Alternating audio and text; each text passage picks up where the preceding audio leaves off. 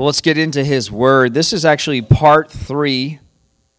I don't always announce the titles to you. Actually, it's rare that I announce the title in the service. You would only know the title if you went and listened to it on the podcast, whether you listened to it after or you listened to it another day. Then you might see the title. But the Holy Spirit directed me to title this little mini sermon series that He Redeems the Time. And we've been talking about Abraham. And the reason I believe that the Holy Spirit had me do that is because Abraham is the epitome of a long time. Everybody say a long time. Right? He's the epitome of a really long time to finally see what he was believing for and praying for. Can we all agree? You know, we look at stories like David waiting 17, 13 years, depending on where you track it, or 20 years, to become the king, and Joseph, who went through many years. But Abraham really had quite a journey ahead of him, didn't he? He left his homeland, he left his family, he left his inheritance, he left everything behind, and the Lord directed him. It says here in Hebrews 11 verse 8, the Lord sends him. It says, "It was by faith that Abraham obeyed when God called him to leave home." So he left everything behind, and he goes to another land that God would give him as his inheritance. It says he went without knowing where he was going. How often do you set out on a life journey without knowing where you're going? How often? But he says that he trusted God, and he went out without knowing where he was going. And even when he reached the land God promised him, he lived there by faith, for he was like a foreigner. Everybody say a foreigner. He was a sojourner, right? He was a wanderer. He was living in tents, and so did Isaac and Jacob, who inherited the same promise. But it says in verse 10 that Abraham was confidently looking forward to a city with eternal foundations, a city designed and built by God. Abraham doesn't even see the fulfillment, right? We've been going through his story week 1 and week 2. This will be week 3, how he left. And then last week I talked about how Ishmael was right in there in the middle of it. And most of our lives, we may have read that story thinking, man, what a mistake he made. But actually it never says mistake once in the Bible. I'm going to read from Galatians, the only thing that we can even point to a semi-mistake, but basically that he was on a life journey. Now, Ishmael was not the promise.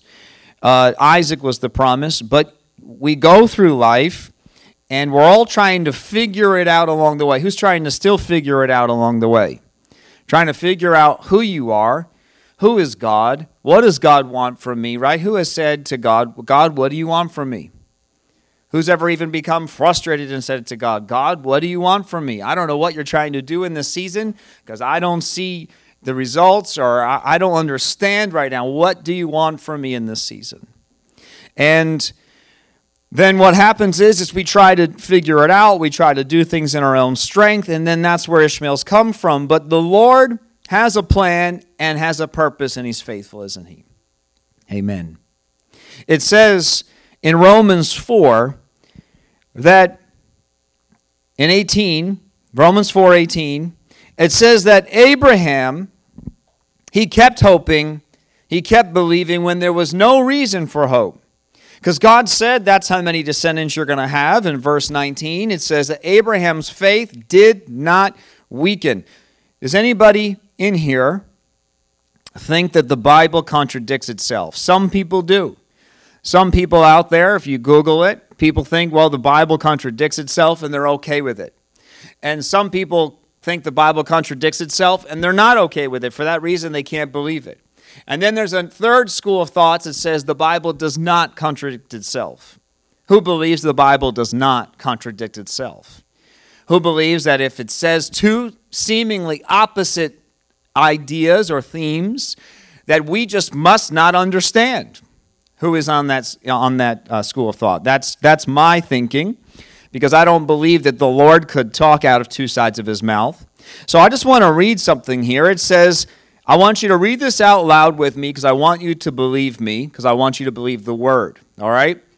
Abraham's faith did not weaken. I want you to say it again. Abraham's faith did not weaken. All right, who believes the word? Okay, now, it goes on and it says he was 100 years of age. He figured his body was as good as dead. And so was Sarah's womb. Verse 20, Abraham never wavered. I want you to say that out loud. Abraham never wavered in believing God's promise. And so last week we were looking at how Ishmael, if you were to read the story, you could read into it. You could think his faith weakened, he wavered, he didn't trust God, he got ahead of God, all these ideas. But when we read the summation of the story here in Romans, it does not say that. It says that it never wavered. It says, in fact, his faith grew stronger. And in this he brought glory to God. He was fully convinced that God is able to do whatever he promises, and because of Abraham's faith, God counted him as righteous. Now, I want you to listen to what it says here in Galatians 4. So that was Romans 4. We read the story itself in the Old Testament last week, and I've been referencing these scriptures, but I want to read them again back to back. Galatians 4, verse 22 says this. The scriptures say that Abraham had two sons, one from his slave wife and one from his freeborn wife. The son of the slave wife was born in a human, everybody say a human, attempt to bring about the fulfillment of God's promise. So Romans 4 says that his faith did not weaken. But Galatians 4 says that he tried to bring about the plan of God through human strength. It says, but the son of the freeborn wife was born as God's own fulfillment of his promise. What I love about this is how can we reconcile these two scriptures? If the Bible does not contradict itself, how can we read that his faith never wavered and it never faltered? He kept believing, he kept trusting, and yet we read in Galatians that he used his own human strength to try to fulfill the plan of God with Ishmael. And I believe the Lord I didn't plan necessarily, because I want to go somewhere else for the next few minutes. But I didn't plan to kind of intro into this way, but I felt like the Lord spoke to me, and he said this, that God looks at faith as faith. I want you to say that out loud. God looks at faith as faith. See, the answer, it's so simple, and yet it's so complex. It's beautiful. It's comforting. Human strength trying to act like faith may bring a human result, but it's still faith. It's still faith. It's like a young Christian and a more mature Christian. Hopefully you look back at your young Christian self and say, oh my gosh, thank you, Lord, that you had grace and mercy on me, and that you've changed the way I think, the way I understand the word, the way I understand you. Hopefully we do that. Hopefully we don't go, I can't stand it when I hear this. I know you've all heard it. Ready? I used to be on fire back then. I don't use the word hate lightly either. I hate when I hear that, because that says that you are not as close to the Lord as you need to be. We should say, I'm on fire now. I can't believe my fire was so dim back then. And so, how does it work? It's because there is a progression. Everybody say there's a progression. But God does not look at your progression and judge your progression. He looks at the finish line. Who is thankful God looks at the finish line? Imagine God struck you down every time you doubted him. Imagine God actually struck lightning down every time you pointed your finger at him in frustration, or I'm not saying you should do this, and I don't like it, and I don't like when people do it or when they tell me that they've done it. They get mad at God. They point their finger at God. Some people even rebel. Some people even get into sin. Some people run far, far away. But thank God that he calls the prodigals back and that he does not leave them there in the pigsty. Who's thankful for that? Who is thankful that the Lord looks at an individual as a completed individual, a finished product? We judge ourselves, and we certainly judge each other, by the position we're in along the journey. But God does not judge you along the journey. He judges the way you finished your journey. But you don't know how you finished yet, but God does. Because God is outside of time. So he's looking at you. Isn't it amazing how, and we can all do this, who can go to your story, even an unsaved season of your life, or maybe even 20 years, 30 years that you didn't even get saved, and who can look at your story and see the fingerprints of God from the day you were born? Who can see how God saved you here and saved you there? And I hear so many times, I hear people testify, they go, I always knew there was a God. And I used to pray to him. I didn't know who he was. I didn't have a relationship with him, but I used to always still pray to him. Even though I knew I wasn't where I was supposed to be, or I didn't even understand that I was outside of the will of God, but I used to pray to God. And it's because the Lord, I don't like when people say life is a journey, because what they're actually saying is that they're saying it's okay to sin. If you have grown up in the church, when people have used the phrase life is a journey, what they're saying is sin is part of it. And that is not what I'm talking about whatsoever.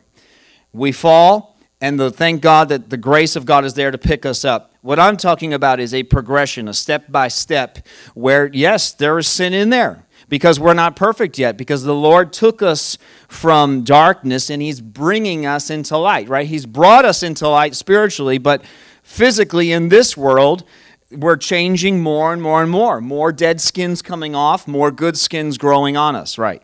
Amen. So, the Lord, we can reconcile these scriptures because the Lord looked at Abraham when he was sacrificing Isaac. The Lord saw a man that would be faithful when he called him out, the moment that he left everything behind and followed God, even though there was a journey in between and there's faltering and doubting and I don't know where you are right now, God, and I don't know what's going on. And he ends up in Egypt, and now he's with Abimelech, and he's saying, this is my sister, this is not my wife, and we got, I didn't even mention it, but he's got his nephew Lot in there, and there's some feuding going on, and Lot wants the good land, and he ends up over here, right? We know the story. Certainly doesn't seem like a life that is led by the Lord step by step, and yet it is, isn't it? Because one day, everything is settled. And one day the Lord there meets with him there. And one day the Lord gives us the picture of Christ at the sacrifice of Isaac, where Isaac is saved, right? And the ram is put on the altar. And so we can see that the Lord, these two scriptures, they are actually side by side. They actually need to be joined together like a husband and wife. They are two halves of a complete picture. It's part of the process. Even misguided faith that is directed towards trying to do what God wants us to do is still faith.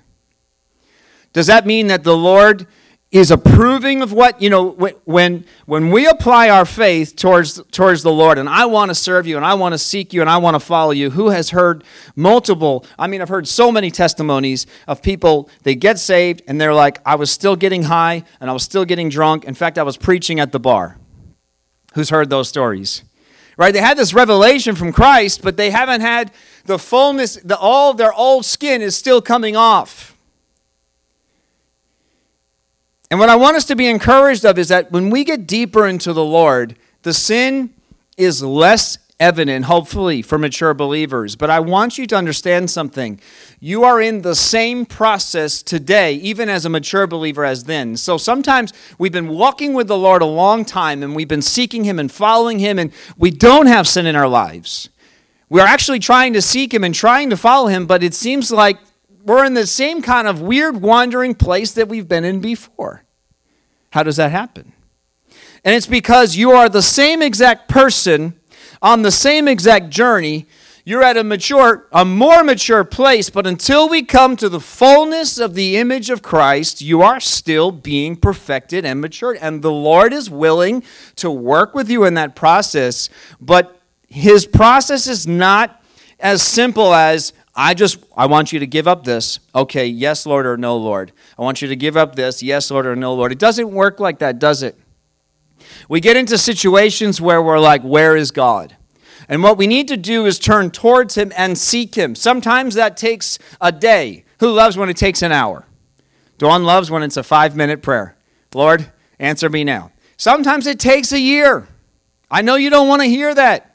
But sometimes the Lord does not answer those prayers for 10 years, 20 years, 25 years. Sometimes Isaac takes 50 years.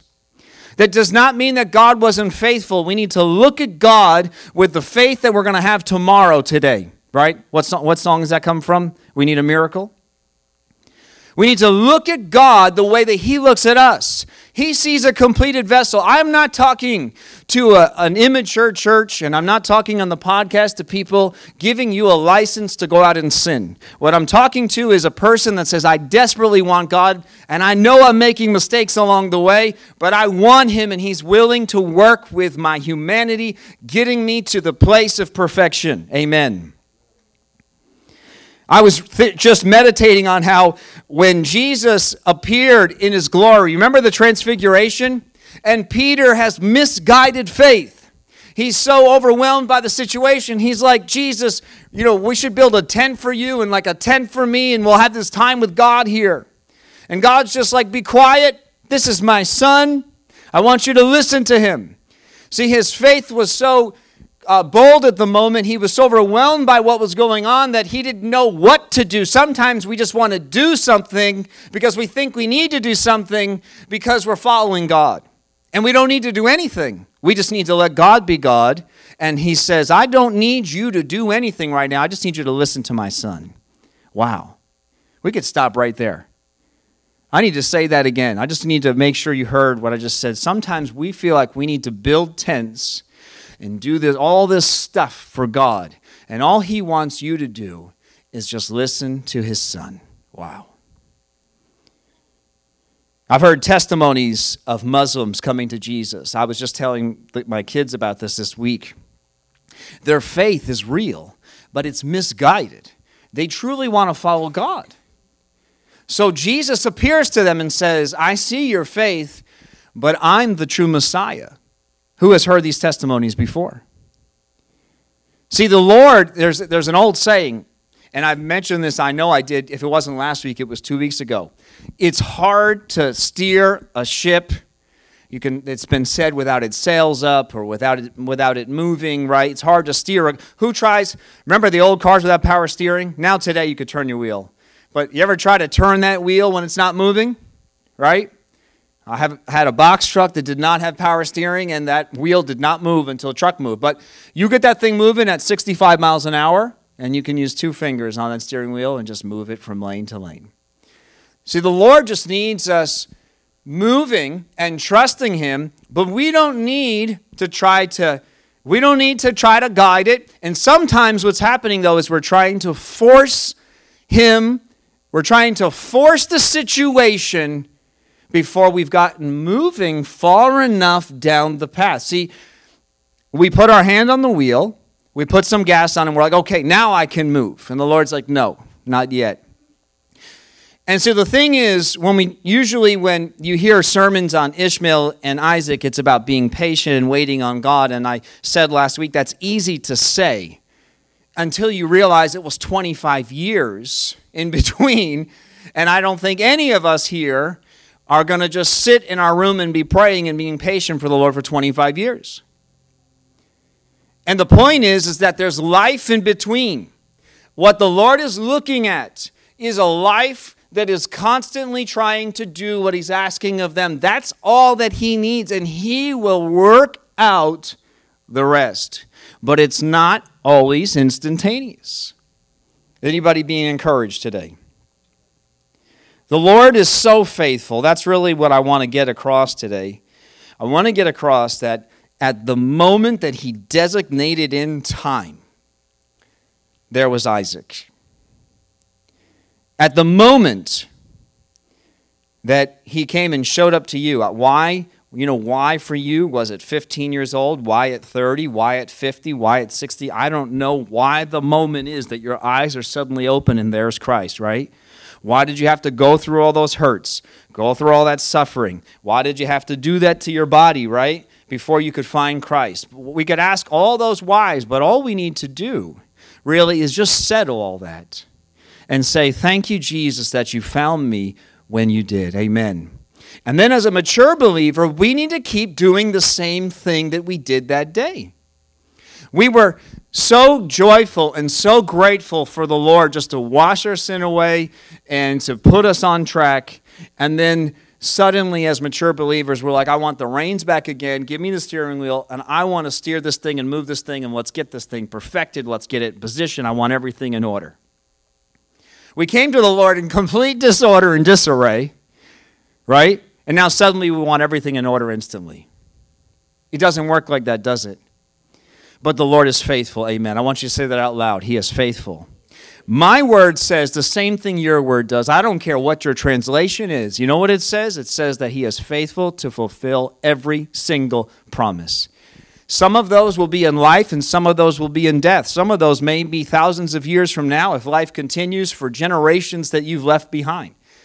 It's just beyond our imagination, beyond our thinking. But I can prove it because Isaac is the seed, right? That's why it was so important. Really, that was going to be for Jesus. And not only that, was he the seed for Jesus, but we can actually trace back that you and I here today, the Bible says, spiritually speaking, talking about Abraham, and I think it's in Philippians, also chapter 4, if I'm not mistaken, but it says that basically, as time goes on, and as He works out, all this stuff's going on, and your life's moving, and the life's changing, and all of a sudden, here we are, and the Bible says, because we have Ishmael's children now, is billions of people on the earth. We have Isaac's people, or billions on the earth. But the Bible says that it doesn't matter. You are not a child of Abraham just because you are an Israelite. So forget Ishmael and Isaac now. Now the Bible says, New Testament, it doesn't even matter that you were born of Isaac. The point is that you need to be born of Christ, right? So what he says is it doesn't matter where you came from anymore. It doesn't matter your seed. It doesn't matter your past. It doesn't matter. All that I need you to do is come and give yourself to Christ, and He will make you a son, amen, or a daughter. If you watch the disciples' lives progressing through the Gospels, you'll find normal men trying to understand. Who's ever read the Gospels, right? Jesus looks at them, and they're trying to have more faith. That's the theme. The theme throughout their entire story is trying to have more faith, and Jesus saying, why don't you have faith yet? But He's not looking at them, condemning them. He's just encouraging them that that's what they need. That's going to be the key. But what you see is He picked Peter while he was still Peter, even though He wanted Peter to be Peter, the rock of faith.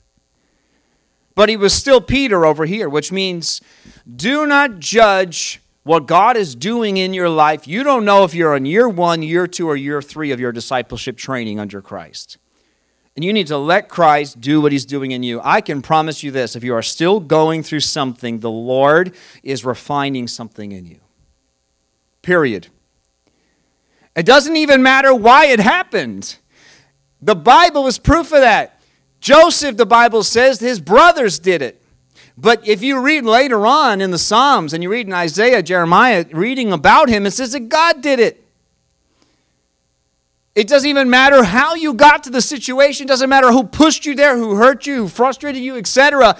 The Bible says that God is using it all to refine you and for his glory, for his purpose, of all of his people, for that matter. Even after years of direct training by Jesus himself. Imagine being trained by Jesus, like literally Jesus in the flesh. We're trying to understand Jesus through his word. We have a coffee.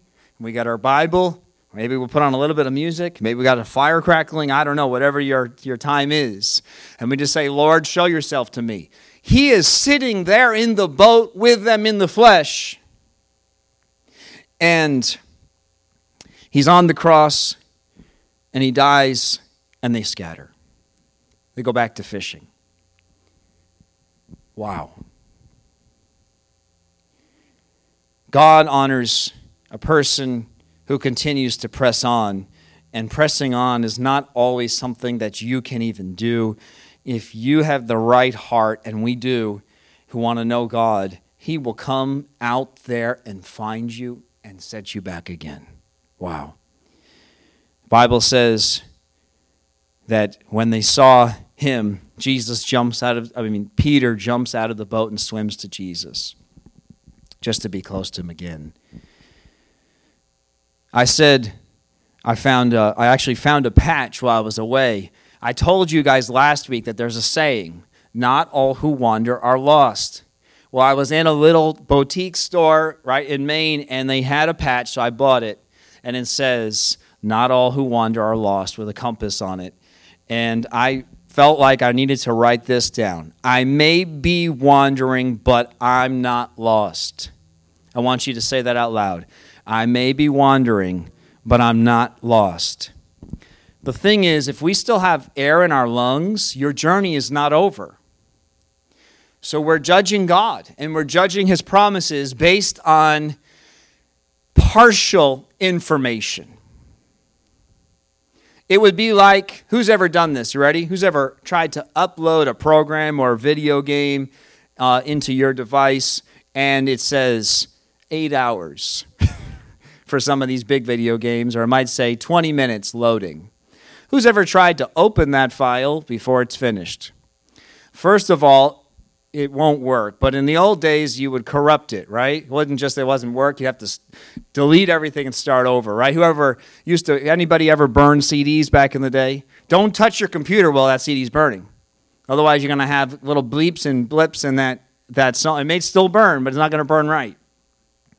And the thing is that I really feel like the Lord said this, that he watches every single detail, and he cares about the smallest things, but he does not micromanage.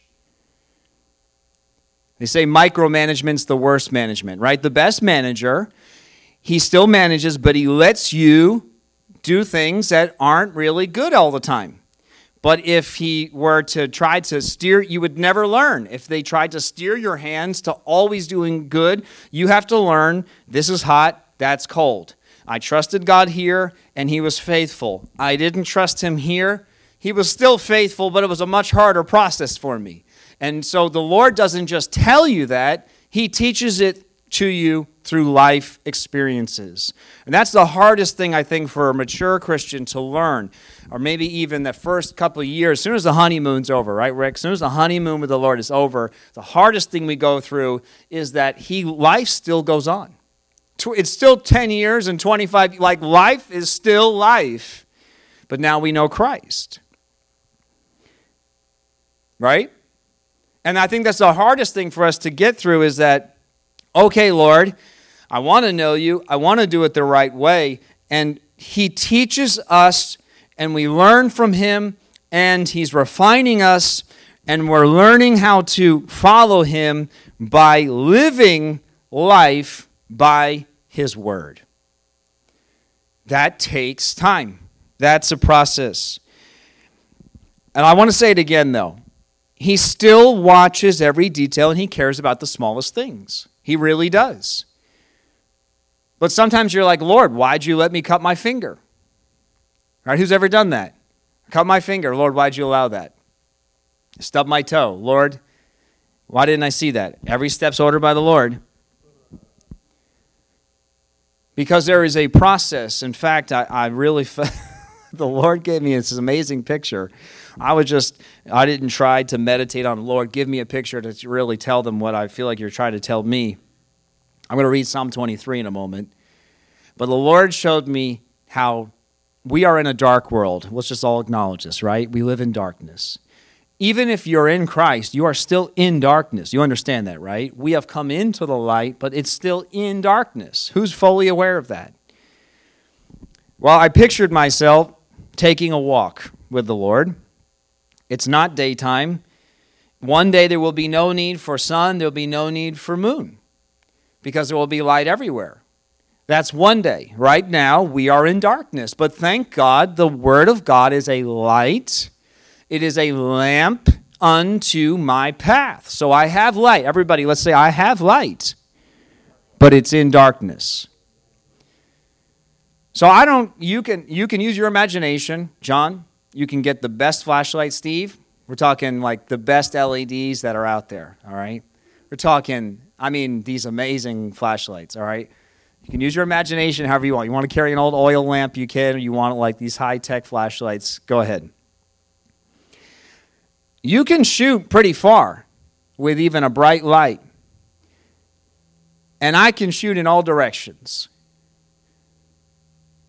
But there might be something right here in front of me that if I'm not taking it one step at a time, doesn't matter how much light I have, if I'm not focused on the path in front of me right here and now. Who's ever done that? You're looking too far ahead and you trip. I did that on when I was away this week. That one plank in the walkway that's like, man, I'm surprised someone hasn't sued for that by now, because I almost went down. I got a pretty good balance, but to stub that toe and then your whole body's going, right? Or the sidewalk lifts up suddenly. We are in darkness and we have light, but we must focus on this. I found myself meditating actually on this phrase these last few weeks. We must focus on this, that it's every single step. In fact, it was this. It was one day at a time, one job at a time. And then I started saying to the Lord, one breath at a time. Suddenly, because it was really hot. Anybody realize it's hot outside? Maybe you didn't realize I work outside, right? So I'm going to go back to work tomorrow, and it's going to be 95 degrees. So what I was doing on those hot days, I just said one breath at a time. And before I knew it, one job was done, another job was done, the day was done. Wow. But I remember Dan telling me some years ago, me and TJ were working in a really hot summer. It was 2018. It was very, very hot, and he told us we needed to change our perspective. He said, you need to be thankful and grateful. And I was like, Dan, what's there to be thankful about 100 degrees outside, working outside?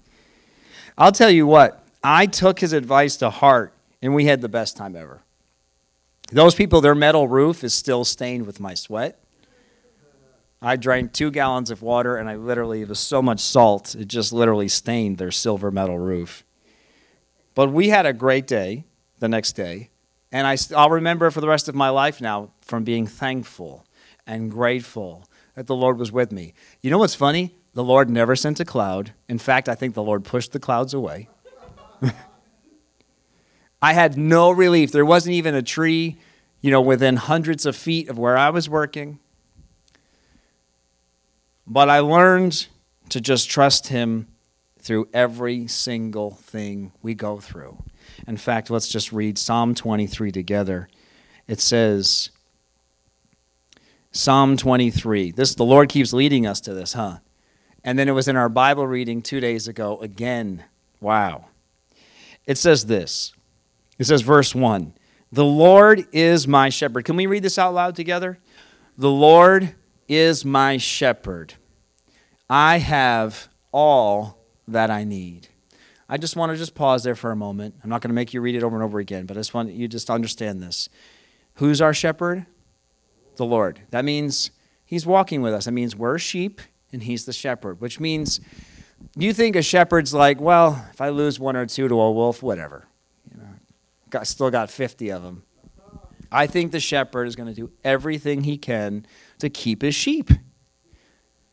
He's going to fight for them if that's what it takes. He's going to make sure that they're well nourished because he wants them to live.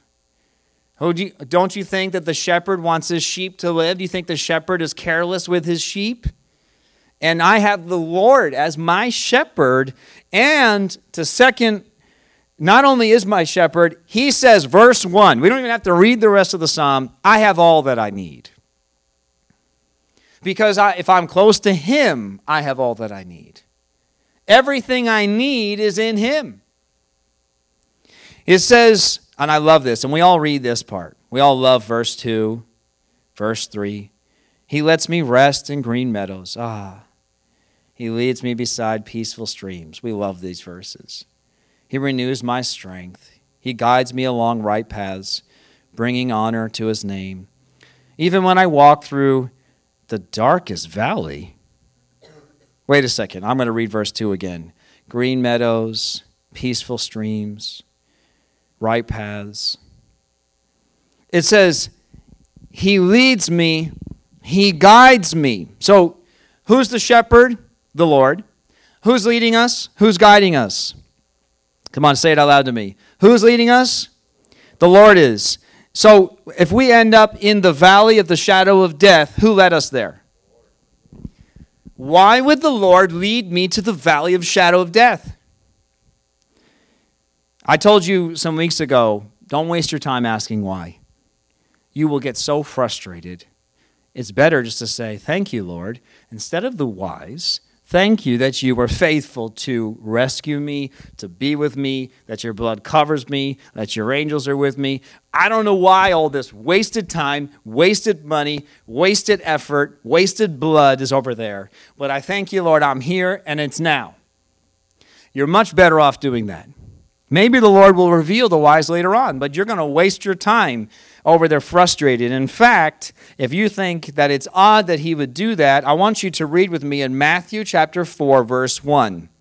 It says, then Jesus was led by the Spirit into the wilderness to be tempted there by the devil. What? What kind of God is this? Did Jesus fail? Of course not. That would be a foolish thing to even think. The devil was put in his place. Jesus fulfilled what he was called to do. He conquered the devil then. He conquered the devil on the cross. He conquers the devil in your life. Nonetheless, there is a wilderness and there is a devil, and sometimes the Lord leads you there. Why? I said don't waste your time trying to figure out your personal whys, but I'm going to give you a very general why that will make sense. Because the Lord is teaching you to trust him. You know what happens when that sheep goes into a dark valley? You think they're like, I'm going to go off exploring. This looks awesome. Or do you think they get a little bit closer to the shepherd? Wow. Are you telling me, Lord, that you would let me go through hard times so that I get closer to you? That's a hard concept to get. But who loves if your child gets, no one wants their children to get scared, but who has a problem when your dog, your cat, or your little child gets nervous or scared and comes running to mommy? Or runs to dad for comfort? Anybody have a problem with that? But we don't like we don't want to be in that situation, but we don't mind the result of it. Maybe the Lord, the best father in the whole understanding of the universe, I don't even know how to understand him. Maybe he's the best father of all. He's not going to let you get hurt, but maybe he allows just enough discomfort sometimes so that you understand. Because it's easy to trust him and love him when it's peaceful and there's green, right? We just love that time with the Lord. It's called, ready? Mountaintops and valleys. Mountaintops and valleys. If you don't like this, you won't like God, you won't like the Bible. If you read the Bible, right, Dan? Mountaintop, valley. Mountaintop, valley, valley, valley. Valley. But then it makes the highs much higher, doesn't it? Wow. It's kind of like vacation. They only make sense because it's not all the time. If it was all the time, then you would want to go somewhere else. That's just human nature. We have these amazing times with the Lord, and we should be so grateful and thankful, but He is not abandoning you just because it's dark. In fact, if it's dark, then you can bet He's even closer than ever before. When it's green, He lets you wander.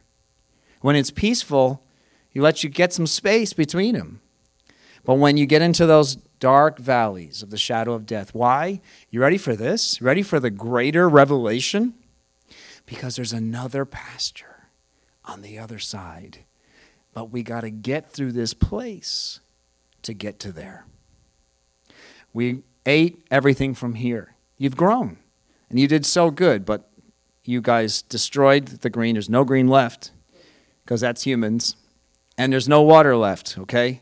I'm going to move you to an even better place in your life. No, Lord, I just want to stay here. But this is not a good place for you. This is not healthy for you. I want to lead you. So you go, okay, Lord, fine. You know best. And all of a sudden, you're in a place of darkness. You're in a valley. There's no food. There's no water. And wow, wait a second. Whoa, it's all coming back to me. The whole Bible's starting to make sense. Wait a second. Jesus, the wilderness, the children of Israel. Wait a second. Moses, why did you bring us out here? We had cucumbers. We had leeks. We had all those amazing things to eat. We had all the meat we wanted. We were beaten. We were slaves for 400 years. But we had all the food, and it was amazing. And now we're out here in this dry desert, not realizing that they were on a pathway to the promised land. Only 11 days' journey.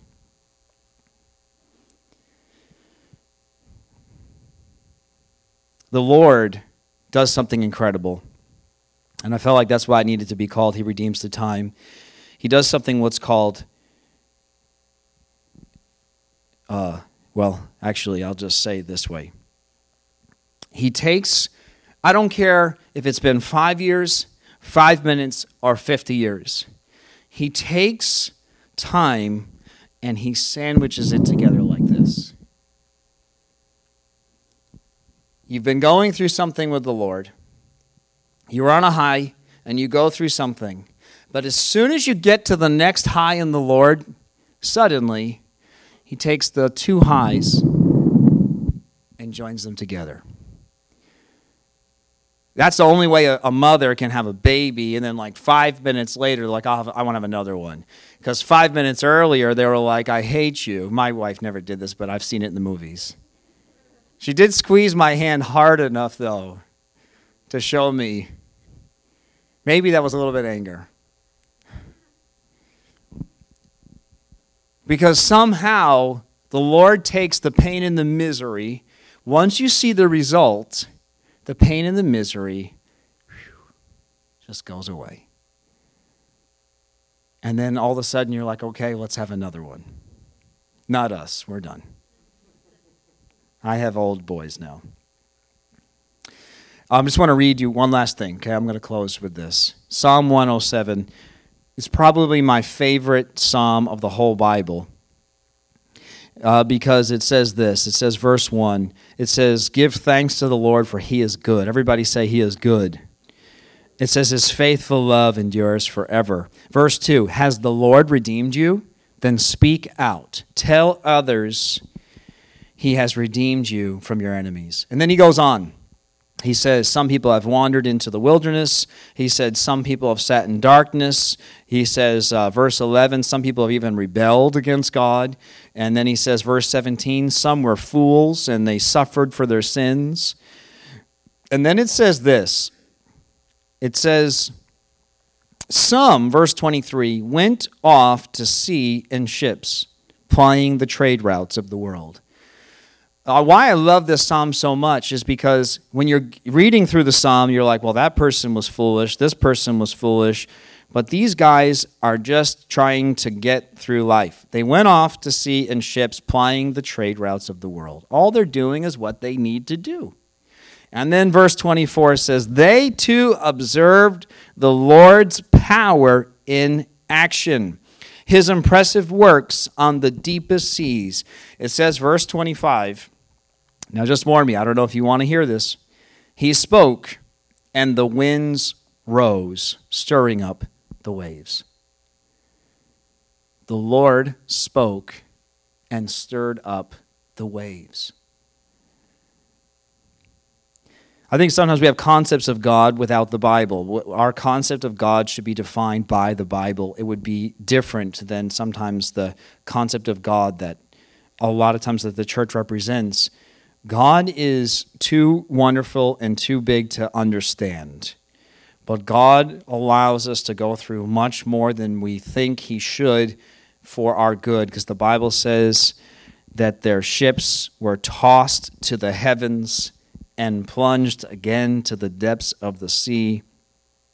And the sailors cringed in terror. They reeled and staggered like drunkards. And I love this. Here's my favorite verse. And they were at their wits' end.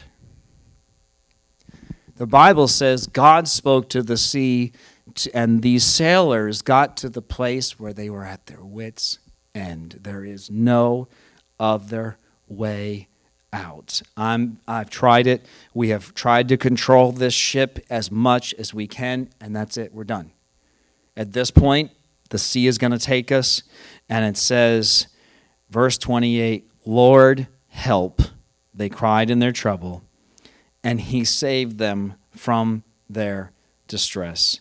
He calmed the storm to a whisper. Thank you, TJ, for playing that song. TJ and John, I think that was the Spirit of the Lord leading that today. He calmed the storm to a whisper and stilled the waves. What a blessing was that stillness as He brought them safely into the harbor. So in order to experience the blessing of the stillness, the Lord not just allowed them, but my scriptures say even caused it. So that when the stillness came, they would recognize, I don't want that. And I love this place in you, God. Sometimes the Lord lets you touch the world. He lets you touch things of the world. It's not that He wants you to experience it in a sadistic way, but just enough that you can say, I don't want this world. I just want you. I don't want to do it my own way. I don't want to do it in my own strength. I'm not going to try. I don't want to do it in flesh. I just want to do it your way, Lord. What a blessing was that stillness as He brought them safely into the harbor. Let's pray. Lord Jesus, I thank You for Your word. I thank You for the peace that comes from Your word. I pray, God, this is a word from You. I pray that it gets deposited down deep in our spirit.